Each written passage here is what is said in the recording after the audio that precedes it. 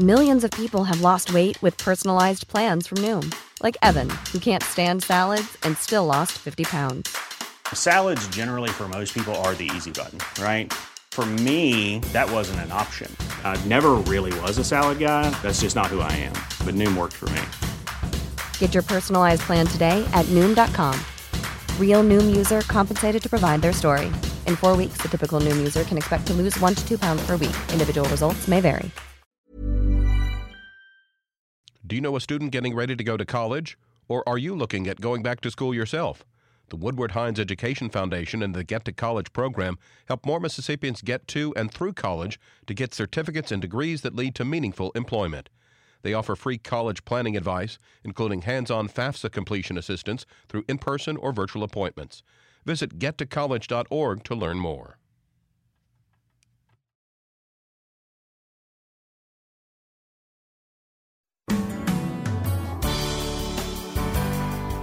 Good morning. It's 8:30 on Wednesday, August 3rd. I'm Desiree Frazier, and this is Mississippi Edition on MPB Think Radio.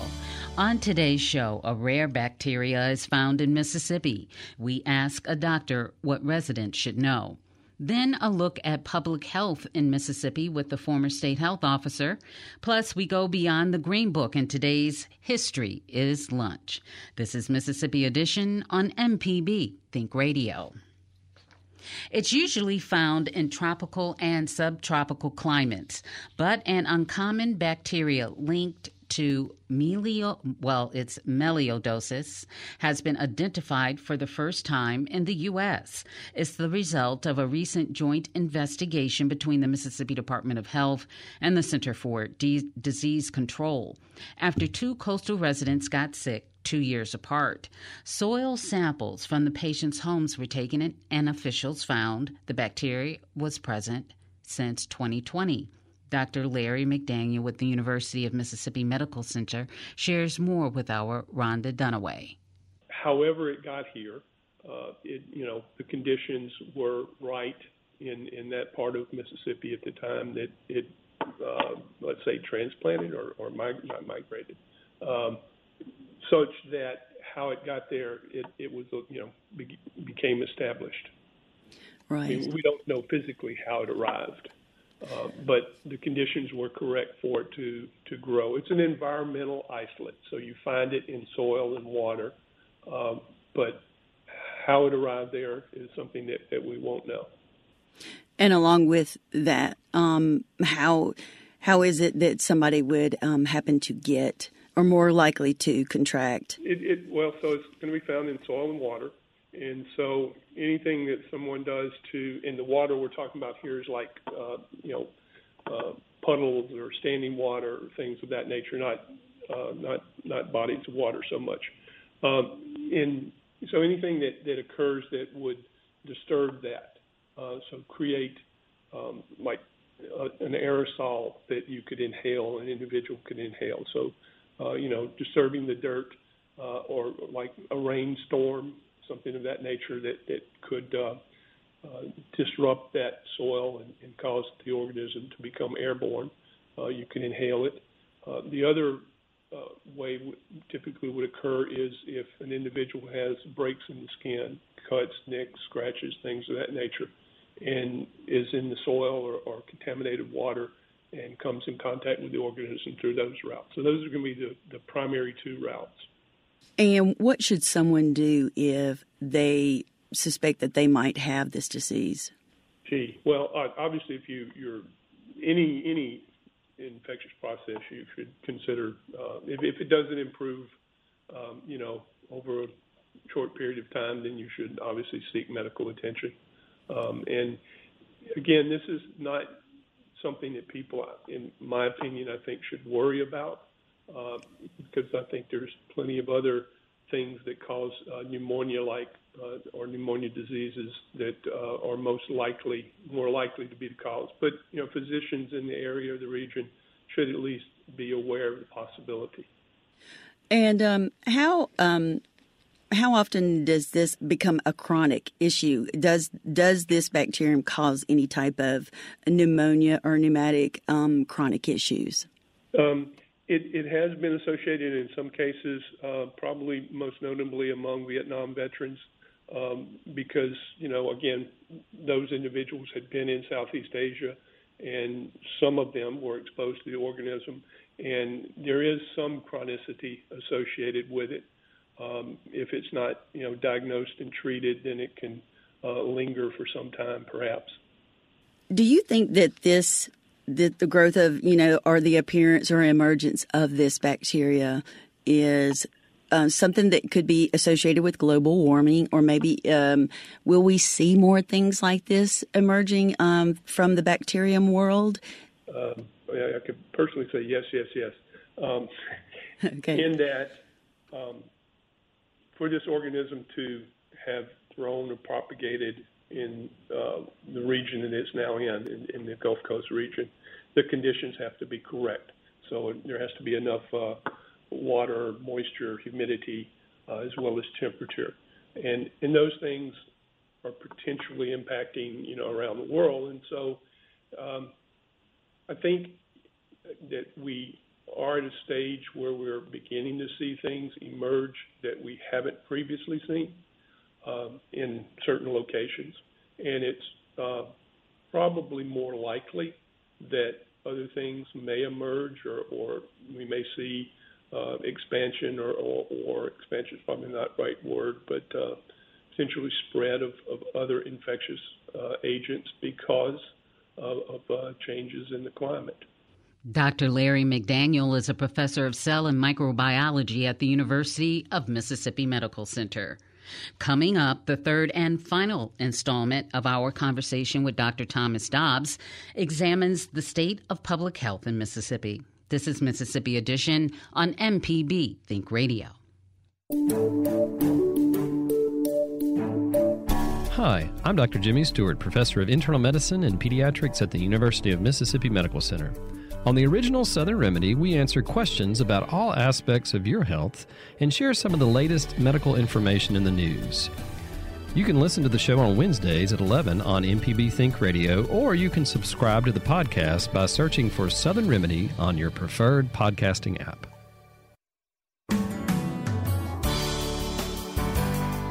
This is Mississippi Edition on MPB Think Radio. I'm Desiree Frazier. We spent this week profiling Dr. Thomas Dobbs and his tenure as state health officer. We've looked back on the challenges of the coronavirus pandemic, the introduction of Mississippi's medical marijuana program, and the landmark Supreme Court case that now bears his name. In the third and final installment of our conversation, we examine the state of health care in Mississippi, beginning with the decades of disparity and path towards health equity. If we want to advance health outcomes, yes, we need to have health care. Yes, we need to have clinics that can treat people who have STDs. We need to have access to these services. But if people don't have foundational access to opportunity and prosperity, then health is going to lag. It's undeniable. We live in a state with segregated schools, right? Just as an example, we live in a state with segregated neighborhoods.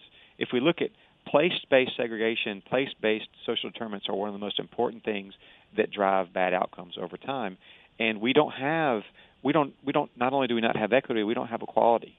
Until we can have opportunity for all, a real robust opportunity for success for all, we're going to see these problems.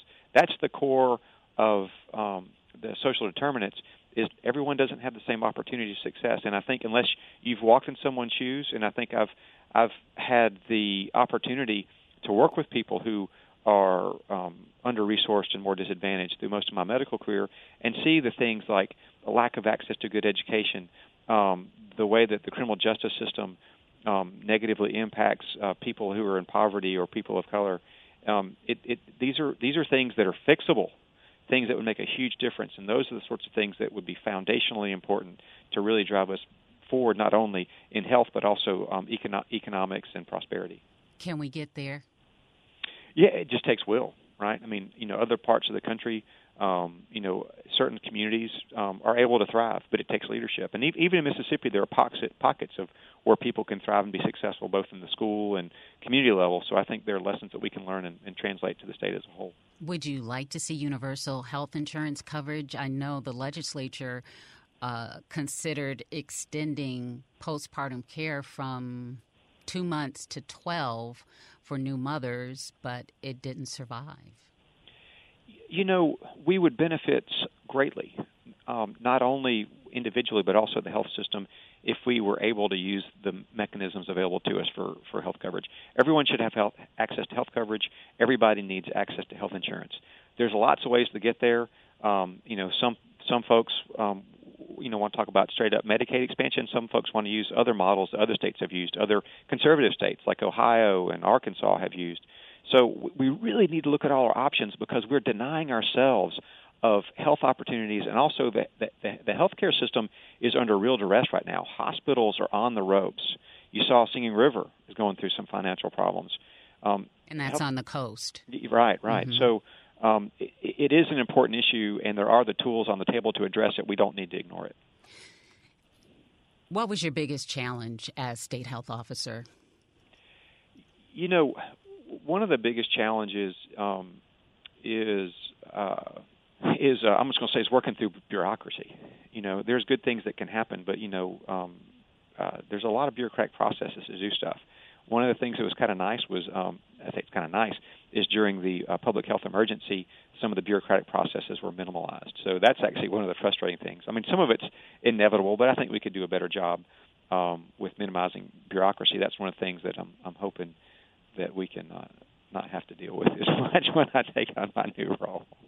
Well, I don't think you will. You're heading over to the University of Mississippi Medical Center to serve as associate professor teaching epidemiology at the School of Population Health and School of Health-related professions. So you'll be grooming the next generation of epidemiologists. Will you be talking to them about the same issues that you want to see taken care of in Mississippi? Oh, yeah, absolutely. And actually, fortunately, they've taken me on as the dean of the School of Population Health. Congratulations. Yeah, no, thank you. I'm looking forward to it. I mean, we have multiple missions from education to research to clinical service, and also where my office is community impact. And we have things like the Murley Evers Center, where we try to really make a difference in the community for folks who need the sort of supports to achieve maximum health. So it's going to be a phenomenal opportunity. I'm really excited. And it's not ending. And I'll just mention this. We've got the first confirmed case of the monkeypox reported by the health department, and then bacteria, melioidosis, found on the coast that made 2 people sick. Mm-hmm. So these new diseases keep coming. Yeah, and that's, in a way, it's not that surprising, right? I mean, this is something we've been seeing for a while. Remember West Nile and chikungunya and Zika. And, in our modern world, we're under constant threat. It doesn't mean we need to panic. We just need to be prepared, right? So we have tools, we have science, we have ways, but we're also in a very small global neighborhood, right? You can go anywhere. Diseases travel very quickly. We have interface with people and animals, like with the monkeypox, but also with coronavirus, obviously, that are important. We just need to support public health and not panic, but prepare and respond using the tools that are available to us. And so it's not Armageddon. It's just business as usual, but we just got to make sure that we do what we got to do. Anything you want to say before we end this? Yeah, so it's been a phenomenal honor and a pleasure and a privilege to work. I'm proud to have represented this Department of Health during the pandemic phase, but also with all of our other missions. I want to say that the Mississippi, I think, are great people. I've had the opportunity of meeting some of those wonderful people on both sides of the aisle and in the middle of the aisle, right? So we have the resources. We have the capacity to make a difference. We need to use our values of loving others as ourselves, and if we do that, and if we're not selfish, and if we consider the needs of others and the needs of our communities, we can make Mississippi the place that we all dream it could be. Dr. Thomas Dobbs, thank you so much for your commitment to public health in Mississippi and helping us do better and be wiser in taking care of ourselves. And thank you for what you've done throughout this COVID pandemic. And we wish you well moving on to your next venture. No, thank you, Desiree. It's great to chat with you. Dr. Thomas Dobbs served as state health officer from 2018 to the end of July. He is succeeded by Dr. Dan Edney, who previously served as a regional health officer. Coming up, we go behind, or beyond, rather, the Green Book in today's History is Lunch. This is Mississippi Edition on MPB Think Radio. I'm Dr. Jimmy Stewart, professor of pediatrics and internal medicine at the University of Mississippi Medical Center, and this is a Southern Remedy Health Minute.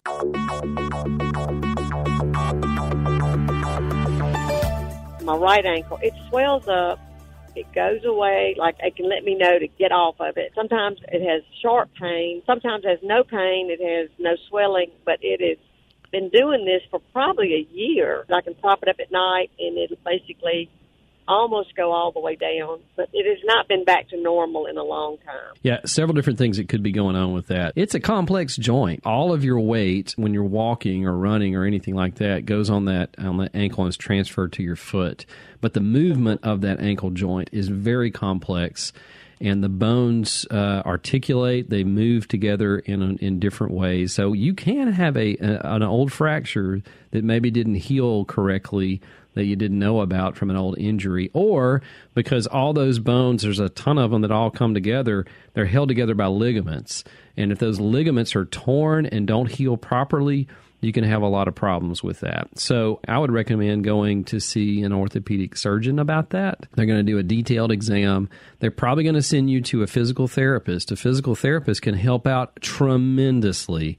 But what's happening when it swells up is it's getting re-injured. I mean, something is happening in there that, and with the pain too, that's probably due to ligaments more than anything else or something in that joint. For more health tips and medical information, listen to Southern Remedy each weekday morning at 11 on MPB Think Radio. The contractor ever tell you the price of something and it sounds so high you think, maybe I'll try it myself. Some jobs just aren't that difficult, and yes, you can do it. If you want to find out how to do those things, listen to Fix It 101, podcast everywhere. Join us each week for Everyday Tech on MPB Think Radio. We have an IT expert, a computer repair ace, and we troubleshoot your problems on the phones as well. Everyday Tech, Wednesdays at 10 on MPB Think Radio. Download the podcast now or listen on YouTube on the MPB Think Radio channel. This is Mississippi Edition on MPB Think Radio. I'm Desiree Frazier. The Overground Railroad is how cultural documentarian Candace Taylor refers to the Green Book and roots of Black travel in America. Taylor is the curator and content specialist for an exhibition based on her book, Underground Railroad, that is touring the United States through the Smithsonian Institution Traveling Exhibition Service. It's currently on exhibit at the two Mississippi museums where Taylor is presenting during today's History is Lunch. Well, the Green Book was a life-saving guide. I mean, it really opened up the country to Black Americans because these were largely white spaces that Blacks had been shut out of historically, and there were dangerous. It was a risk to just jump in your car and get on the road. But what the Green Book did was it was almost like a yellow pages for Black businesses and Black Americans. So if you got to the community where the barber shop was and the hotel and the restaurant, but also the department store, and, you know, there were doctors in the Green Book. It was more than a travel guide. It was really a significant testament to Black excellence in a way, because these were businesses, they were mostly Black-owned businesses that we created, and that we maintained in these vibrant communities. So the exhibition really shows that and shows a lot of the life around, you know, people just walking and living their lives in these communities. But the Green Book would take you to that neighborhood, and then you could get pretty much anything you wanted or you needed and feel comfortable and not, be nervous about being turned away or worse, or being ostracized or harassed or beaten. What made you decide to do this, to research this particular subject matter? Well, I stumbled onto it by accident because I was commissioned to write a travel guide on Route 66, and I hadn't, I didn't really have a connection to Route 66 other than that I had my first book, Counterculture, was on American diner waitresses. So this was the first project I was commissioned to do, and I thought, well, I needed the money, so I did it.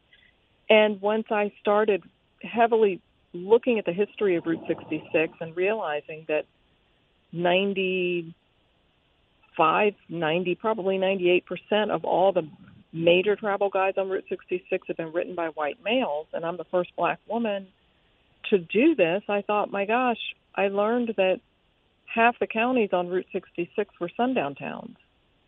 And for those who don't know, sundown towns were all white communities, and they banned black people from entering after dark, after 6 p.m. Some would have a sign saying, N-word, don't let the sun set on you here. Others would have a siren or a bell that would ring at 6 o'clock to alert the local laborers and the domestic folks to leave the town because they could not be there overnight. And I thought, well, if half the counties on Route 66, there's 89 counties, about 44 of them were sundown towns. How in the world did black people travel? And I stumbled onto the Green Book. It was at the Autry Museum. I was living in L.A. at the time, and the Autry had a black travel, a Green Book under glass, tucked away in a corner. And that was the beginning of the eureka moment. And I thought, gosh, this is the project. Route 60. I'd finished the Route 66 book, but this was the project. So, yeah, and then I was off to the races. And this is just not the South. This is the entire nation. Well, the South gets such a bad rap for being they're demonized for being the Jim Crow South, the signs colored and white. And the truth is, after writing Overground Railroad, it became so much more obvious to me that the North was even more egregious and insidious in its racism. And I mean that because in the ways that there were underhanded tactics, there was redlining, there was urban renewal, there were all of these social and government forces at play that kept blacks and whites separated. Whereas in the South, it was just it was honest. It was, here's the sign for this color. In your face. This is where you belong. Mm-hmm. It was in your face. It was honest. There was no question. But the problem when, you've got this huge migration happening, right? I mean, the second wave of the Great Migration was underway when the Green Book was at its most popular years. And in those decades, you've got 1.5 million black people fleeing racial terror in the South. But yet they came to the North thinking that they would have all these opportunities. And there were jobs for the most part, but they were in the most segregated, most impoverished parts of the city. There was an incredible amount of danger surrounding, if you were in the wrong place at the wrong time, and there was no way to really know until it was too late. So, this is an American problem. This is not a Southern problem. The South wasn't, the bad guys. It was everywhere, and there were different ways that you handled the same problem. And again, the Green Book was such an incredible gift, not just for people who wanted to take vacation, but also for those who were migrating north and didn't have the means or money for vacation, because there were all of these tourist homes and places that were really affordable that, you could stay in if you were traveling. Candace Taylor is an award-winning author, photographer, and cultural documentarian, and she will be speaking at the Mississippi Department of Archives and History's History as Lunch event Wednesday at noon. We thank you so much. Safe travels here. We know that you are on the road, and very interesting. Your project sounds wonderful. Oh, I appreciate the opportunity and the interview, and I hope to see everybody who's listening who can make it. Thank you again. I really appreciate you doing this. This has been Mississippi Edition on MPB Think Radio.